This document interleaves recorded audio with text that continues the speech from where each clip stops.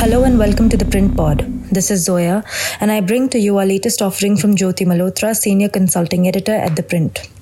The Observer Research Foundation's promo for its flagship event, The Rice in a Dialogue, got so much publicity for its blink-and-miss juxtaposition of an Iranian protest video where women are seen cutting their hair alongside a photo of President Ebrahim Raisi that the far more important statement by Prime Minister Narendra Modi on war and peace, also in the promo, has been completely overshadowed by the controversy. Aaj ka yug yudh ka nahi. Today's era is not one of war, says Modi, the short quote coming at 108 seconds in the 150-second long ORF video. The quote is taken from Modi's speech on the margins of the Shanghai Cooperation Organization summit held last year in Uzbekistan, where Russian President Vladimir Putin was also present. But as the first anniversary of the Russian invasion of Ukraine on 24 February approaches, followed by the G20 foreign ministers meeting and the Rice in a Dialogue immediately thereafter, it is clear why this particular quote of the PM has been introduced into the ORF promo. The think tank's event is being held in partnership with the Ministry of External Affairs. Apart from casting Modi in the pacifist mold of international statesmanship, the statement has special resonance because it is being delivered by an Indian leader whose country is also spearheading the G20 this year. The Modi quote in the ORF promo has three clear messages. First, it is a message to Putin.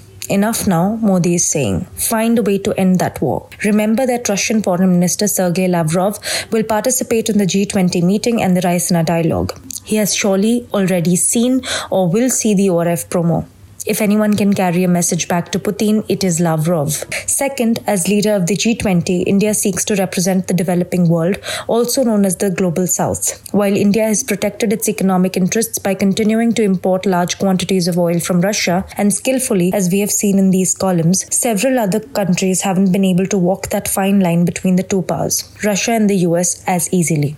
India hopes to bring the Global South's concerns to the big table on why this proxy war between the US and Russia must end as soon as possible. Modi's message is that the war has caused much damage not just to Russia and Ukraine, but is seriously hindering the world's return to recovery post the COVID-19 pandemic. The price of oil has gone up, while US-led sanctions against Russia are having a spillover effect in other parts of the world too. But it is the third message from Modi's table, directed at the US and the rest of India's Quad partners, that is the most interesting. I don't like the war as much as you, Modi seems to be saying to them.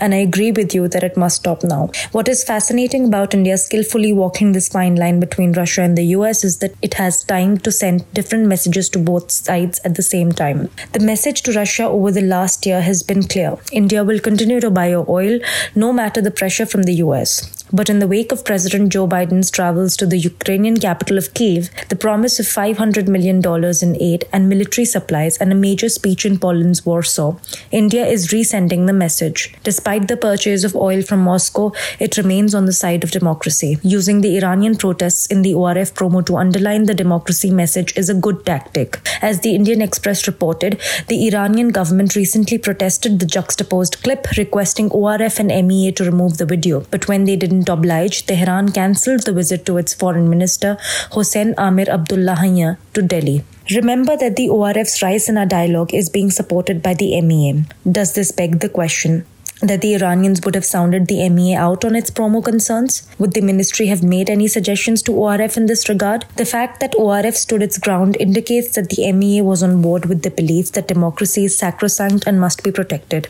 Certainly, Delhi is seeking to underline its democratic credentials and hoping that its message of standing strong with Western democracies will be noted elsewhere in the world. That's why Delhi has been hosting a series of American influencers in the run-up to the G20 foreign ministers meeting, where both Lavrov and US Secretary of State Antony Blinken are expected. This weekend, US Assistant Secretary for Energy Geoffrey Pyatt, one of America's smartest diplomats, was in town and turned around the negative message from Washington, D.C. on the Indian purchase of discounted oil.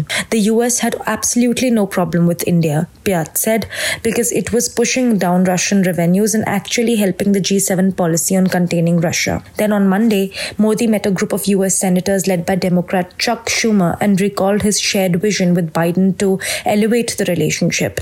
They talked about clean energy and the need to cooperate on boosting critical technologies. In the emerging, complicated post-Ukraine world, India recognizes that all sides are circling each other, even though its own relationship with China is still on the rails. Beijing and Moscow are certainly partners in arms, which is why China's top foreign policy advisor, Wang Yi, was in Russia on Monday. And although it seems as if America's foreign policy priority is to contain China, Washington is at the same time trying to develop an understanding with Beijing that will allow Biden to seek a reset with China, even as he orders the shooting down of alleged Chinese spy balloons. And that's how it goes in the world this week. Each big and medium power is protecting its own national interest with little recourse to the moral ground. That's why Modi is taking a lead out of this hyper-realist policy and addressing the Americans this week. That's all for now.